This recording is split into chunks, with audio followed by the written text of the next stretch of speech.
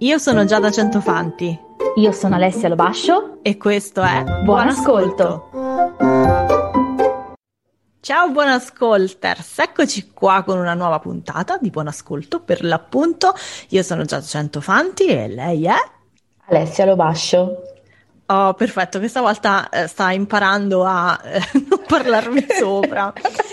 Allora, cominciamo subito con la lettura della storia di oggi, che è una vostra storia, quindi come diceva Alessia, vai Alessia.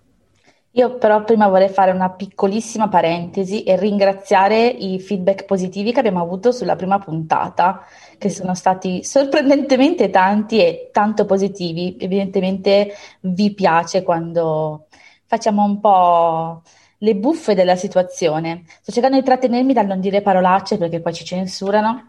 Sì, perché non so se sapete che quando si dicono parolacce poi sul feed del podcast va dichiarato perché Apple le parolacce, il linguaggio esplicito, quindi le parolacce e tutta una serie di espressioni non piacciono e questo poi un pochino ci penalizza.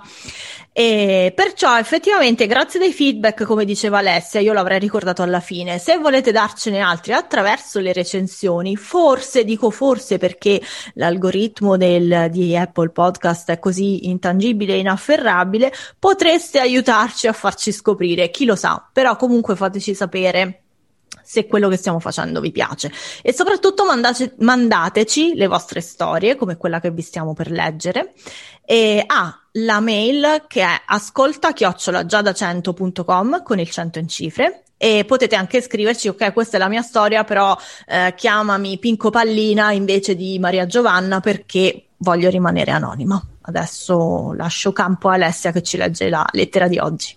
Come gli anziani mi metto gli occhiali, così almeno. Allora, cara Giada, cara Alessia, sono una libera professionista da circa 2 anni. È tutto cominciato quasi come un gioco. Mi divertivo a fare gioielli e accessori con le stoffe, ma senza alcuna ambizione economica. Le mie amiche, però, li trovavano molto belli e mi dicevano continuamente: dovresti venderli. Così mi sono lanciata su quello che mi faceva sentire più al sicuro. Ho bussato alle porte di negozi che ho ritenuto potessero essere interessati a quello che facevo, basando tutto sulla rivendita da parte loro.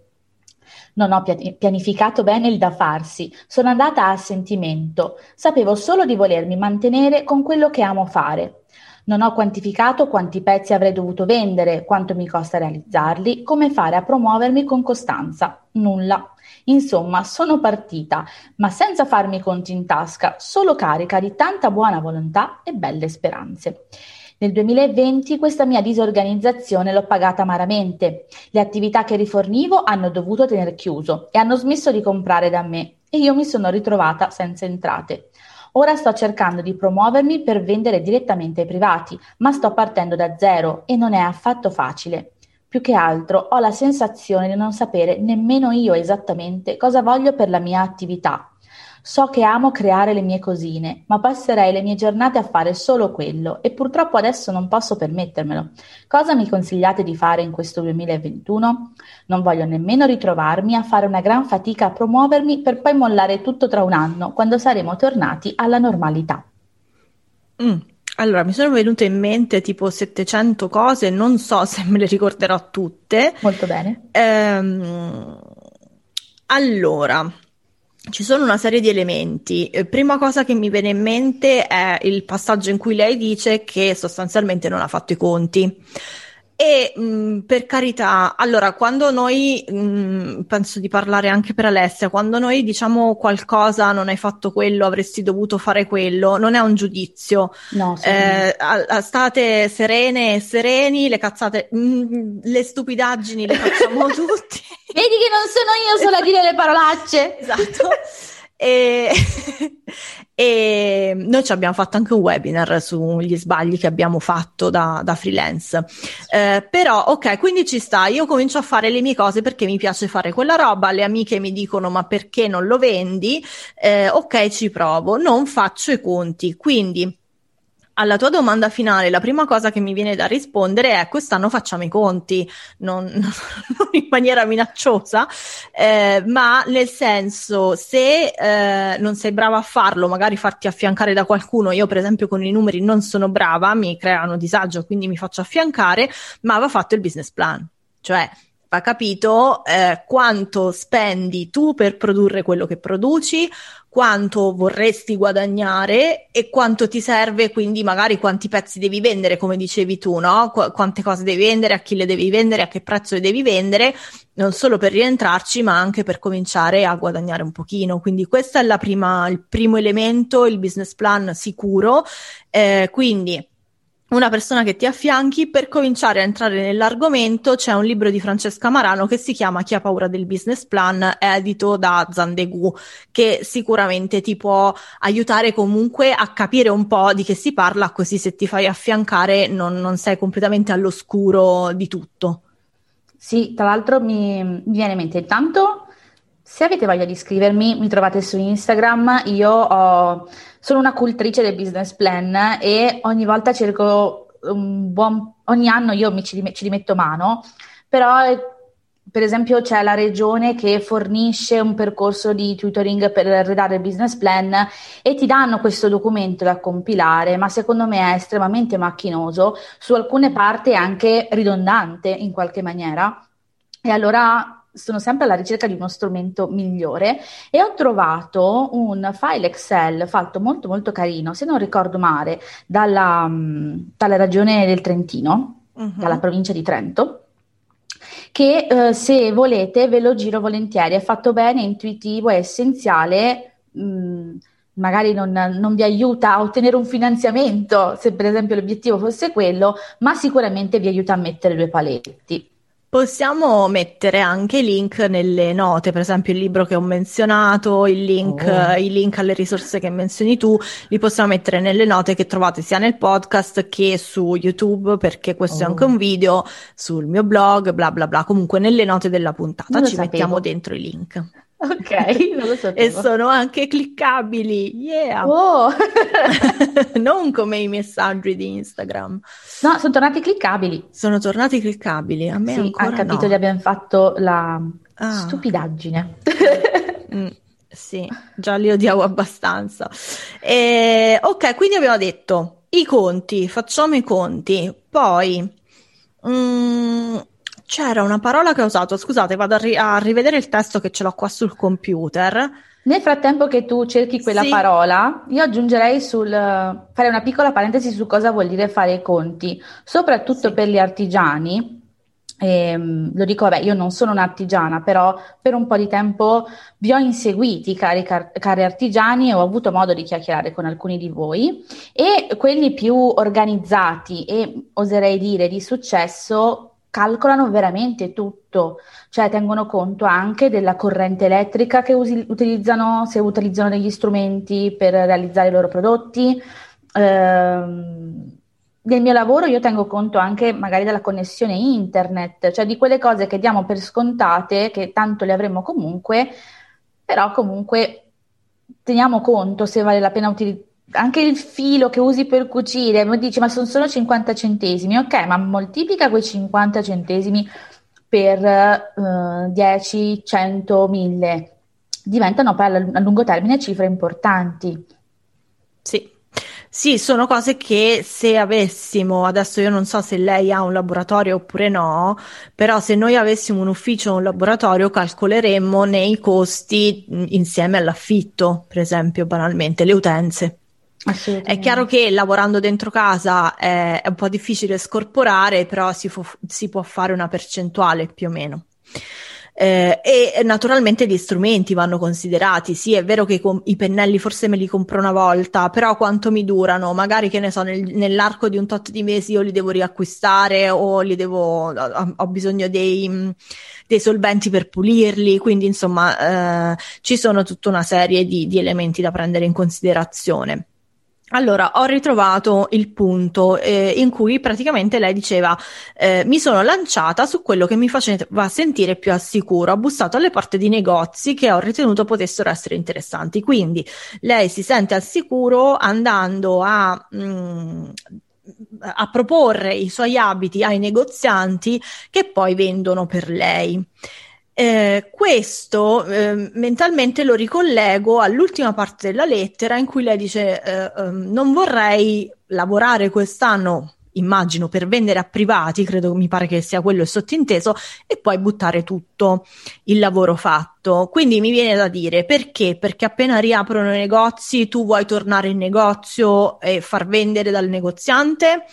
Quindi domanda, tu non hai voglia di vendere al privato perché non hai voglia di vendere, perché preferisci avere un intermediario, insomma, ci sono un po' di punti che io ho bisogno di capire, avrei bisogno di capire prima di poter dare un consiglio ben costruito. Detto questo, il lavoro che fai è finalizzato a quello che fai adesso, quest'anno è finalizzato a quello che poi vorrai fare l'anno prossimo, presumendo, spero vivamente, una riapertura dei negozi fisici. Tra l'altro mi viene da dire, ti pesa andare dal privato perché hai la percezione di diventare marchettaro. Scusami, piccola parentesi che non c'entra niente, mi stavo esaltando del fatto che mi sto guardando in video e non c'è del riflesso Sì, sugli non c'è il occhiali. riflesso sugli occhiali, vero? Piccole gioie del sabato mattina. Chiusa parentesi, stavamo dicendo, hai paura Scusate, di... c'è un intruso in sala, il rumore che sentite è l'intruso. Ok. Stiamo registrando il podcast. Buongiorno. Dicevo, hai paura a proporti direttamente al privato e mi dà la sensazione che hai la percezione che invece andare dal negozio significa non proporti. In realtà stai vendendo lo stesso. Comunque il negoziante, anche se non acquista per se stesso, ma acquista per qualcun altro, sta comprando i tuoi prodotti, sta comprando il tuo brand, sta investendo su di te. Quindi in realtà forse è una convinzione limitante da rompere. Cosa ne dici, Giada? Sì, ci stavo pensando anch'io. Probabilmente lo switch che farei per rompere questa convinzione, perché come dici tu, io di fatto vendo i miei prodotti al negoziante perché lo devo convincere in qualche maniera, no? Quello che farei è capire con quali negozianti io ho lavorato e non ho avuto problemi a lavorare, a proporre i miei vestiti, mi sono sentita sicura e quindi forse sulla base di quello costruirei un po' il profilo del cliente con cui voglio lavorare, perché evidentemente se mi è venuto facile con un negoziante, mi verrà facile anche con la stessa tipologia di persona, anche se è un cliente privato. Sì, poi lì c'è da fare tutto un discorso del bisogna vedere l'identità del tuo cliente tipo privato, se corrisponde o è molto lontana dal profilo del Sì. negoziante. Però diciamo che se parliamo in termini di promuoversi, forse in realtà questa grande differenza non c'è. Sì, ecco, il tratto che puoi andare a guardare magari non è,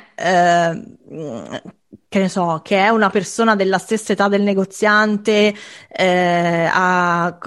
come dire, dei tratti demografici o sociografici. Quello che pensavo io è un po' l'aspetto valoriale, gli interessi, cioè l'affinità. Se tu con qualche negoziante hai avuto un'affinità, ci sta che tu ce l'abbia anche col cliente privato. Allora il cliente privato te lo descrivi e definisci in maniera un pochino migliore, più accurata, però i tratti sono quelli. Esattamente. Io direi che abbiamo sviscerato tutto, Giodina. Fammi dare un'occhiata. Giada non è contenta. Giada vuole No, sviscerare perché ancora. in realtà mi erano venute un sacco di idee, ma non so se... Non so se... Va bene, nel frattempo che tu leggi, io intrattengo il nostro pubblico. Brava. Vi piace la nostra nuova impostazione video? Siamo state bravissime, abbiamo messo 1000 filtri su Zoom, sembriamo anche più fighe oggi. Hai visto? Non abbiamo neanche le rughe. Allora, nel frattempo vi invito rinnovo l'invito a scriverci, a raccontarci le vostre storie, a chiederci consigli, a diventare anche voi protagonisti delle prossime puntate. Può essere anche in forma anonima, tranquillamente. Giada, stavo persino considerando di creare un form da qualche parte Sai nel che forse è quale più comodo? che possono proprio mandare le loro lettere senza Sì, neanche mettere il nome, compilano. così non hanno neanche paura che noi sappiamo chi sono e che cosa ci stanno scrivendo. Sì, esatto, sì, lo facciamo sicuramente, anche di quello magari mettiamo il link nelle note della puntata. Ecco la cosa che mi mancava questo pezzettino, la promozione, non mi piace promuovermi, vorrei passare tutto il giorno a fare il mio lavoro. È molto normale, io mi ci ritrovo molto in quello che dice. La questione è che chiaramente se non ti promuovi, ahimè, fai fatica a trovare, almeno all'inizio, anche a fare passaparola, no? A far avviare il passaparola. Qui credo che la chiave sia trovare un mezzo, una via di promozione che non ti faccia schifo, anzi, che sia, che ti diverta. Perché, e Alessia lo sa bene, perché io non mi diverto a fare determinate cose e lei mi dice che si sente quando scrivo, magari sono una pesantona. Non è E, detto e quindi si così. sente, cioè se uno le cose le fa controvoglia, si sente. Quindi la chiave per me lì è trova una persona magari che ti faccia una buona strategia, insieme a quella persona però sii molto esplicita, cioè di ok, io le storie parlate non le faccio perché mi sento a disagio, chi se ne frega, non fare le storie parlate. No? O non mi va di scrivere perché scrivere non è la mia cosa, preferisco fare dei mini video di me mentre faccio le mie cose, perché tanto le mie cose le faccio, metto lì il telefono sul treppiedi e via. Ok, fai quello. Quindi la cosa più semplice, la cosa più indolore. Poi, se magari un giorno ci prendi gusto, aggiungi altra roba. Tu che dici? Sì, stavo anche pensando ora, quando hai detto storie parlate, diciamo Mm, che quando pensiamo agli artigiani diamo un attimo per scontato che l'unico canale utile possa essere Instagram. In mhm, realtà non è vero, cioè può essere anche un buon investimento fare un sito web con un blog che si posiziona bene sui motori di ricerca, con un buon investimento sulla SEO. Chiaramente è un investimento forse economicamente più impegnativo che gestirsi da sì. soli il profilo Instagram, ma come sempre dico e lo ribadisco, ma il nostro tempo ha un valore economico, Mhm, quindi mi costa meno investire in qualcheduno che mi cura il sito web o aprirmi il blog e scrivere dei post, che magari ci sono più comoda, o mi conviene comunque investire delle ore di tempo sui social a produrre dei contenuti e a forzarmi nelle storie parlate e così sì. via. Sì, sono d'accordo. Un po' l'intersezione da fare, no? Se io penso ai diagrammi di Venn, è che abbia un ROI, un ritorno sull'investimento, che sia la cosa più semplice che posso fare, perché io di cose ne ho già da fare molte, e che in qualche maniera mi diverta almeno un pochino. Soprattutto per chi è artigiano, magari è qualcosa che può stuzzicare la parte creativa, la parte più artistica. Tra l'altro mi viene anche in mente un'altra cosa, che di solito chi non ha fatto il business plan e ha un po' di difficoltà a quantificare economicamente il suo lavoro, non si è neanche mai fermato a pensare quanto vale un'ora del suo tempo. E Mhm. quando noi calcoliamo, anche noi che offriamo servizi, un importo lo diamo al nostro tempo. Mhm. Sì, E quindi fermati anche a pensare, ok, ma quanto vale un'ora del mio tempo e come la posso usare meglio, come mi frutta meglio quell'ora del esatto. mio tempo? Esatto, quando diciamo frutta, ritorno sull'investimento, sicuramente ci mettiamo dentro la parte economica, ma ci mettiamo dentro anche una parte di gioia e di gratificazione. Sì. Quindi deve essere tutto ben calibrato e il consiglio su questo credo che sia sperimentare il più possibile, magari essendo un pochino più curiosi all'inizio, perché se io parto dicendo quella cosa non la so fare, quella cosa mi fa schifo, mi farà schifo per forza di cose, perché ci sono partita con il pregiudizio.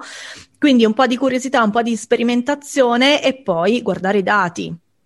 Cioè, i dati mi sono effettivamente rotto le scatole, non mi ha portato clienti, mi ha portato clienti, mi ha portato contatti, sì, però me ne ha portato 1 su 3 mesi, forse non ho un gran ritorno, a meno che non sia uno che si è comprato poi tutta la collezione primavera-estate.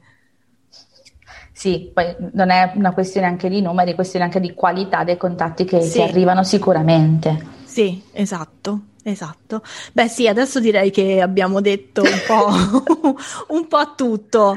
Abbiamo dato molto su cui pensare. Sì, parecchio. E quindi a questo punto passiamo all'attesissima, perché sappiamo che questa parte è piaciuta, rubrica dell'oroscopo del freelance.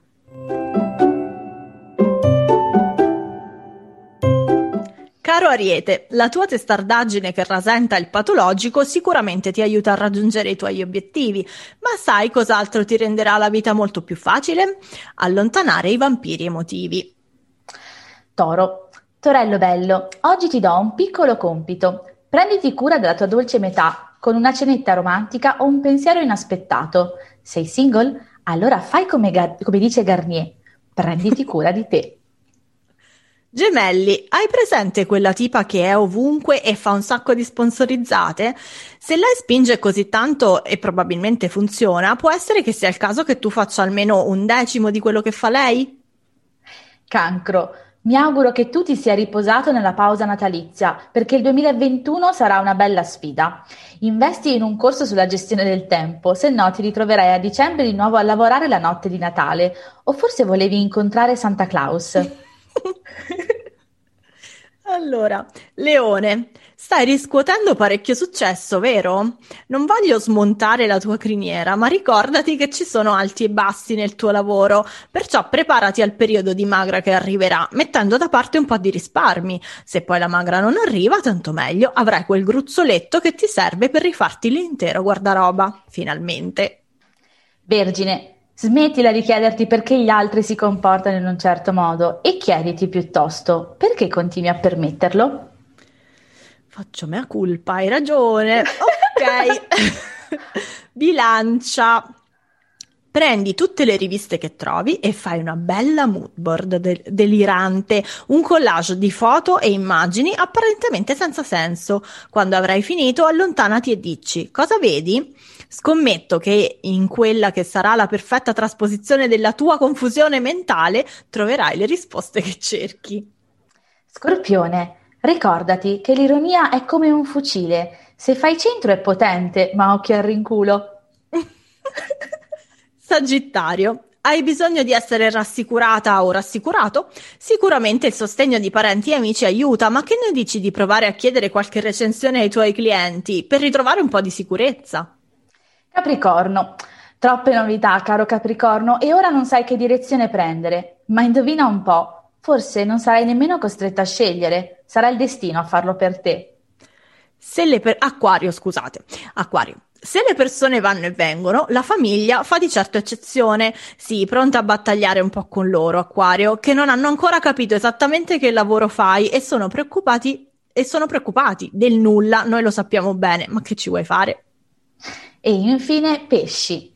Lo sapevi che gli squali devono sempre rimanere in movimento, altrimenti muoiono? E tu devi trasformarti da innocente pesce rosso a squalo, cara mia o caro mio.